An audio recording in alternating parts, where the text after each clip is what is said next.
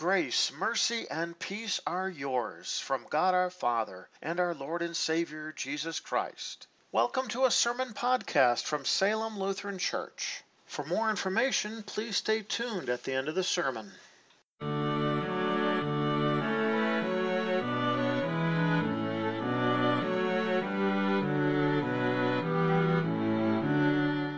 Our series that we began last week of messages is called Eyes on Jesus. We'll be talking about that and learning from Jesus' disciples and some of their mistakes as they failed to keep their eyes on Jesus. But we'll worship and hear God's word and be blessed. Scripture lesson for tonight is the second part of the Passion history, the story of Jesus' suffering and death, as recorded by all four of the gospel writers, Matthew, Mark, Luke, and John, their words brought together into a single account. Part 2 is called Jesus' Agony of Soul in Gethsemane. After Jesus had said this, he was deeply troubled and testified, "I tell you the truth, one of you will betray me, one who is eating with me. The hand of him who is going to betray me is with mine on the table." His disciples were very sad.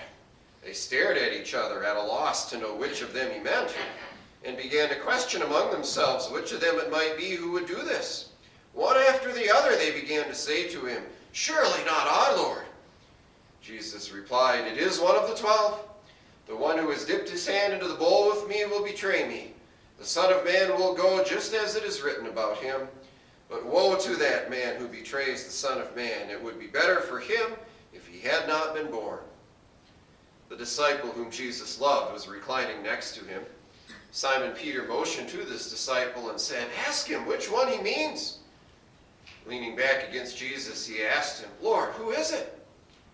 Jesus answered, "It is the one to whom I will give this piece of bread when I have dipped it in the dish."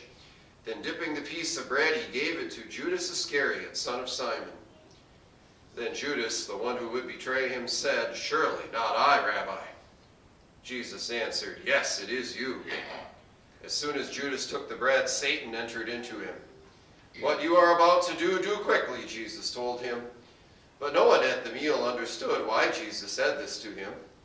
Since Judas had charge of the money, some thought that Jesus was telling him to buy what was needed for the feast or to give something to the poor. As soon as Judas had taken the bread, he went out, and it was night.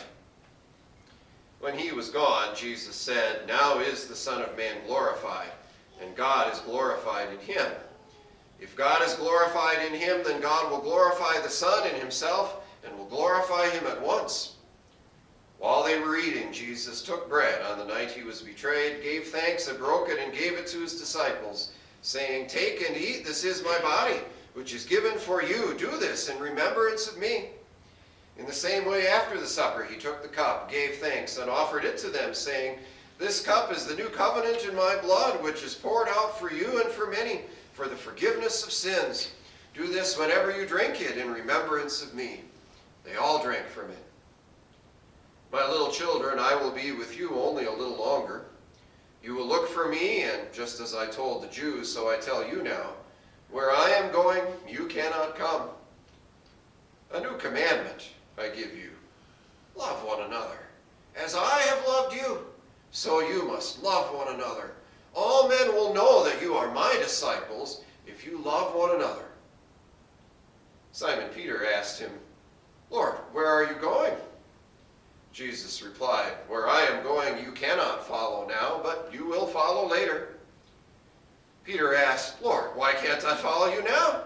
I will lay down my life for you." Then Jesus answered, "Will you really lay down your life for me? Simon, Simon, Satan has asked to sift you as wheat, but I have prayed for you, Simon, that your faith may not fail. And when you have returned to me, strengthen your brothers." But he replied, "Lord, I am ready to go with you to prison and to death." Jesus answered, "I tell you the truth, Peter, before the rooster crows today, you will deny 3 times that you know me." Then Jesus asked them, "When I sent you without purse, bag, or sandals, did you lack anything?" "Nothing," they answered. He said to them, "But now if you have a purse, take it, and also a bag.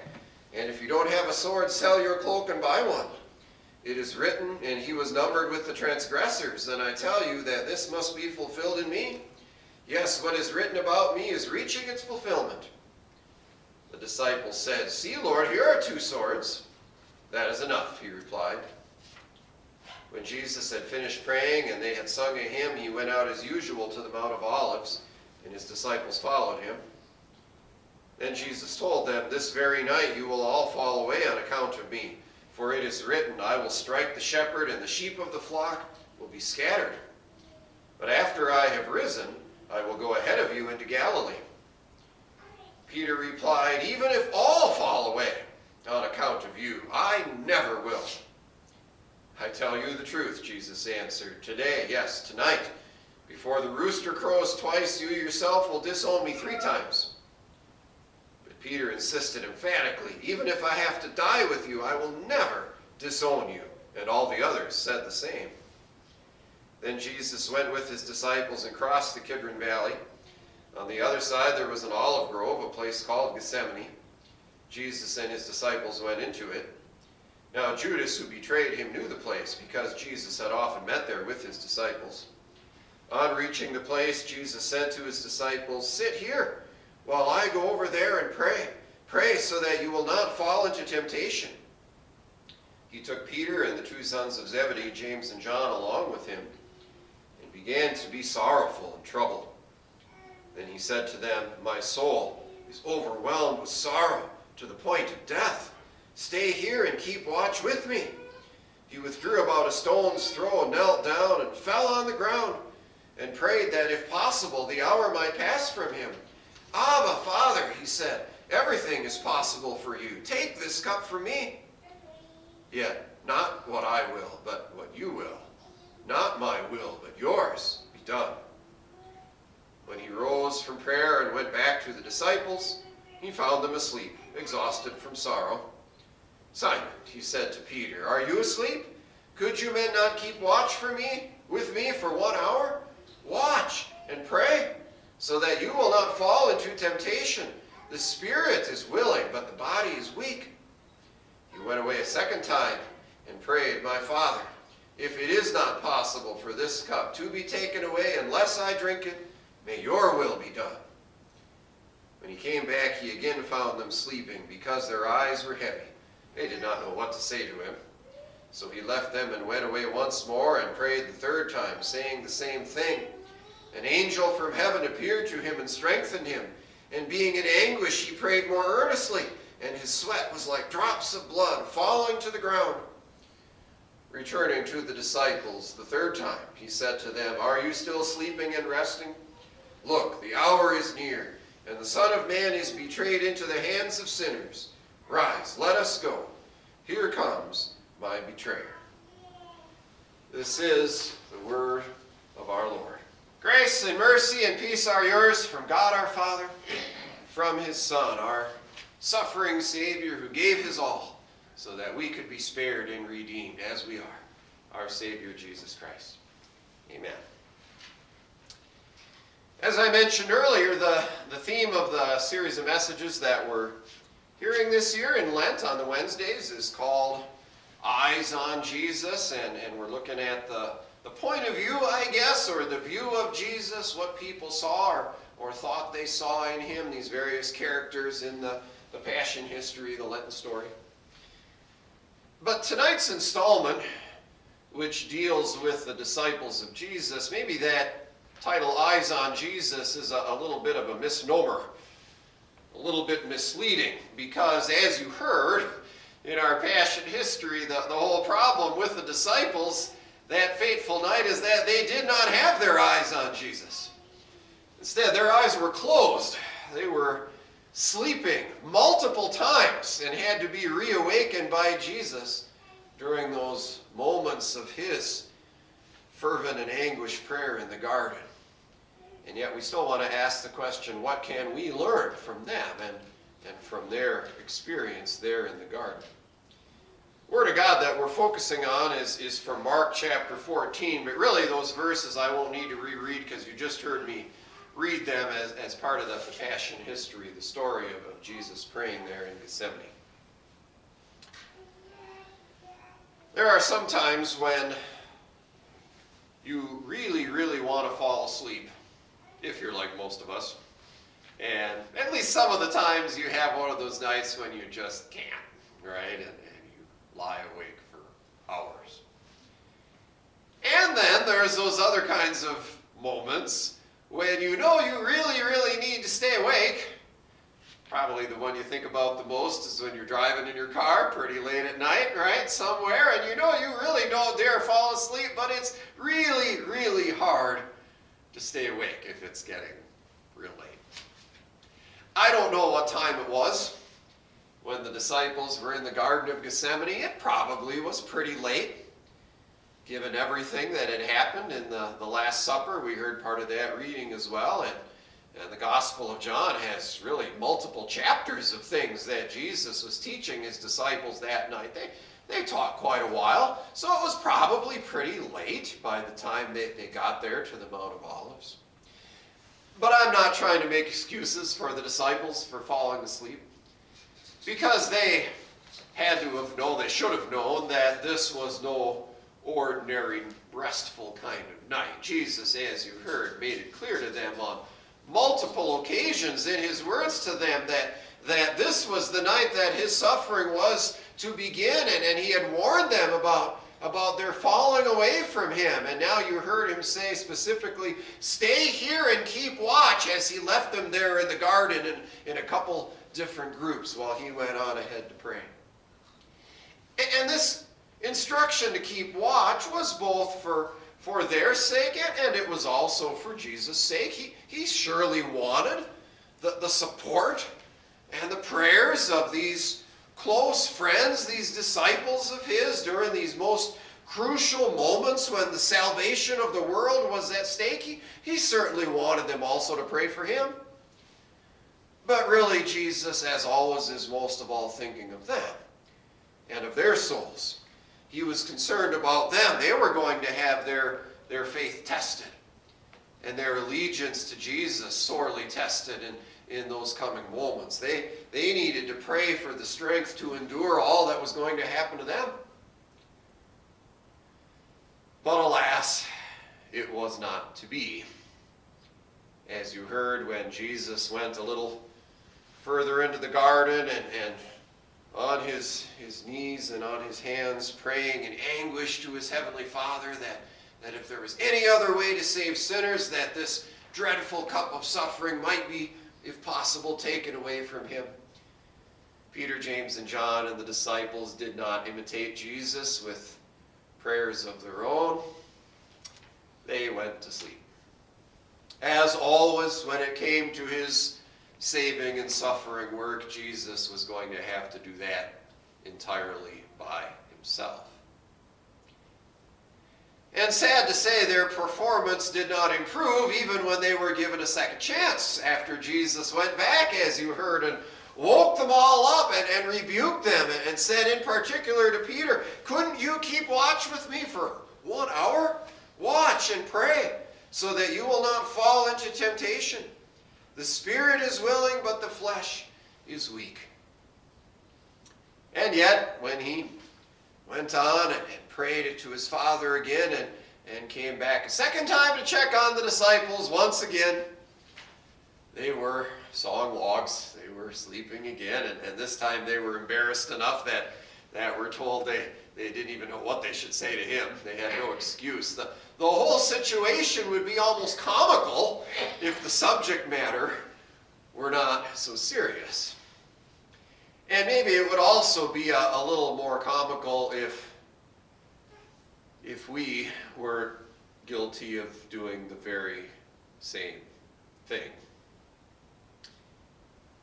No, I'm not necessarily accusing you of having fallen asleep in church for that 1 hour. No, not necessarily. I don't know that for a fact. But all of us struggle with the very same thing that the disciples did, the same thing that the church of every age is going to struggle with. The challenge of continuing to watch and pray so that we don't fall into temptation. The challenge of a willing spirit, but fighting against that fallen, sinful flesh that tries to drag us back down again. The failure to recognize how often we really are in spiritual danger. I'll go back to the illustration of driving a car, because I think it really, in so many ways, fits the situation so well. And just ask yourself the question, when are you in danger when you are behind the wheel? And maybe even beyond that, when do you realize that you're in danger when you're driving? Is it when you're driving on the road in a snowstorm at night, as I hope to not be doing in about 45 minutes from now? No, when you're in that situation, you're probably not so much tempted to start dozing off on the road, because this is a pretty dangerous, critical thing, and so you're gripping the wheel and you got your eyes focused and you're intent on exactly what you're doing. No, in some ways it's actually worse on those other days when the sun is shining and the roads are nice and wide open and there's not a lot of traffic, and those are the times, right, when you're tempted to start looking at your cell phone. Admit it, right? It's true. But in the reality, when is the road dangerous?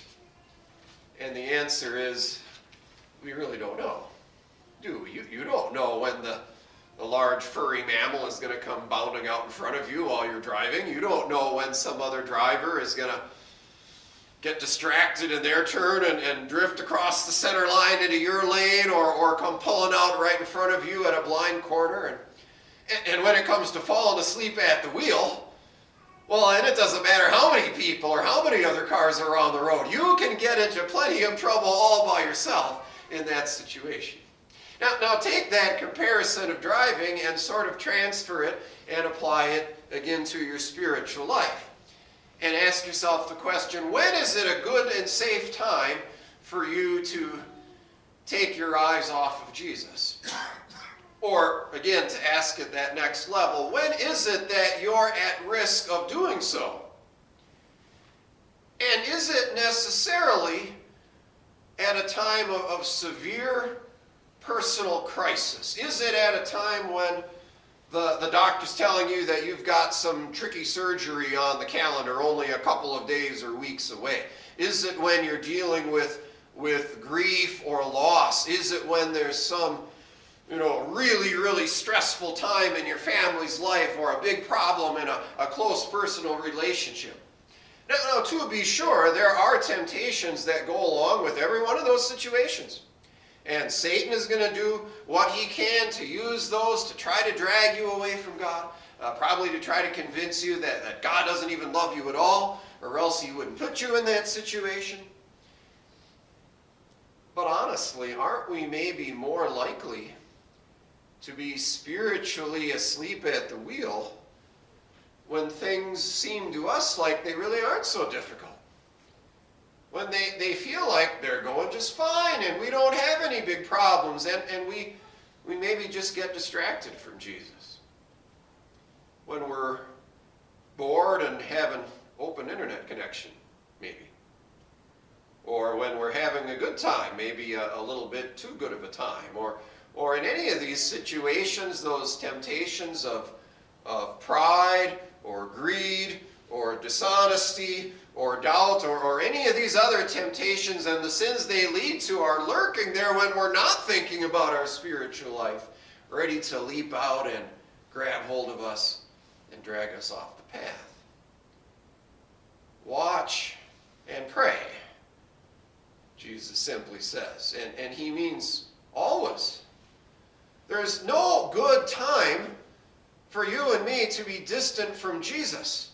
There's no safe part of our lives where it's okay for us to let our faith life slide a little bit, because we don't even know and realize where the dangers and where the temptations are. And we don't know how long we have to be in this life in the first place. But Jesus, in spite of everything, was not deterred. In spite of how disappointed he must have felt that these disciples, who he had handpicked and personally trained and taught for 3 years that they were failing to do anything to help or support him, even to spend some moments in prayer. In spite of that disappointment, Jesus just goes on, goes back and prays that third time to his heavenly Father, with every prayer becoming more confident, becoming stronger in his commitment to do his Father's will. And then when his time is complete, he simply goes back to the disciples, and without any word of rebuke, he just says, "All right, time's up. Let's go. He's here. Here comes my betrayer." As Judas is striding forward with the coins of his own downfall jingling in his pocket.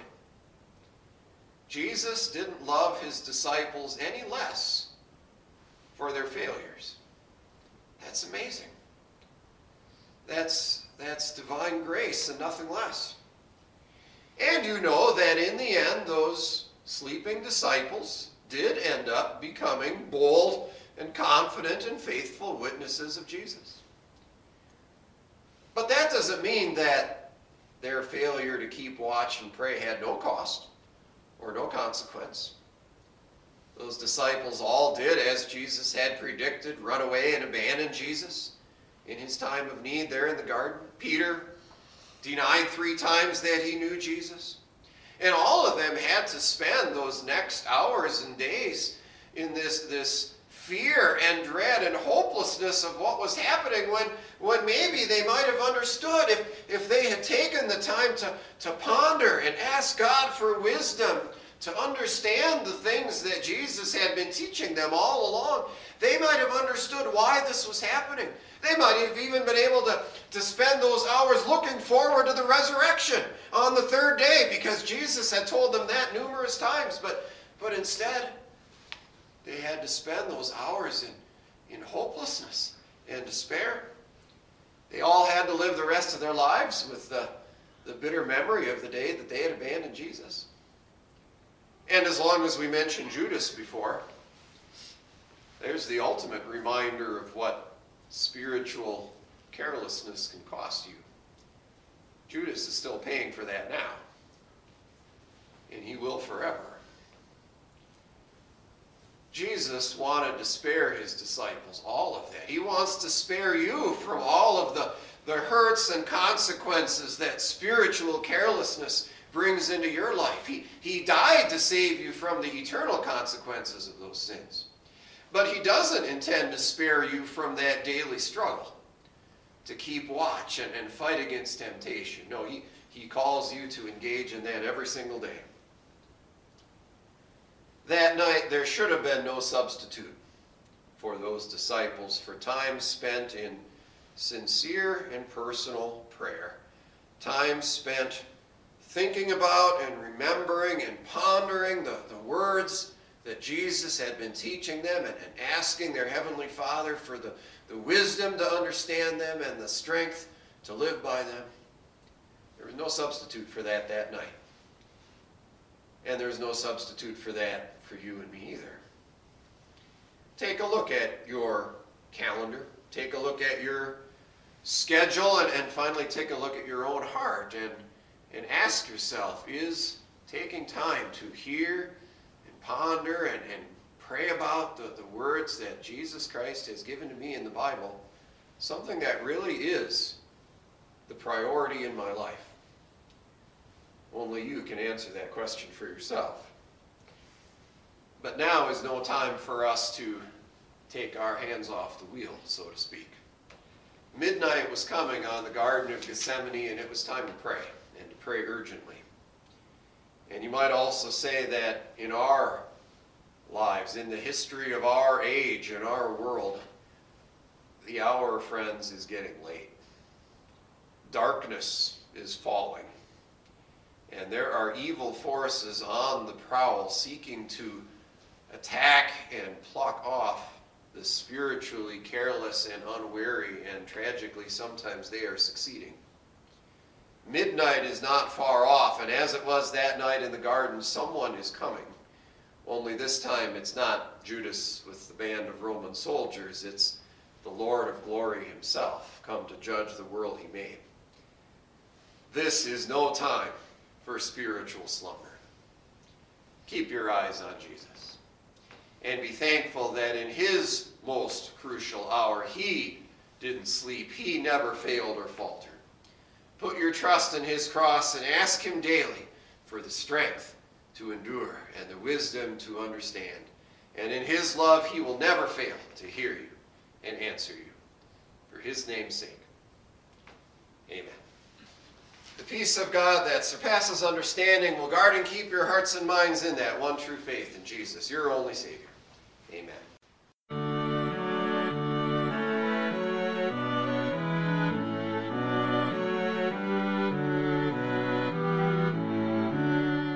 Thank you for taking the time to listen to a sermon podcast from Salem Evangelical Lutheran Church.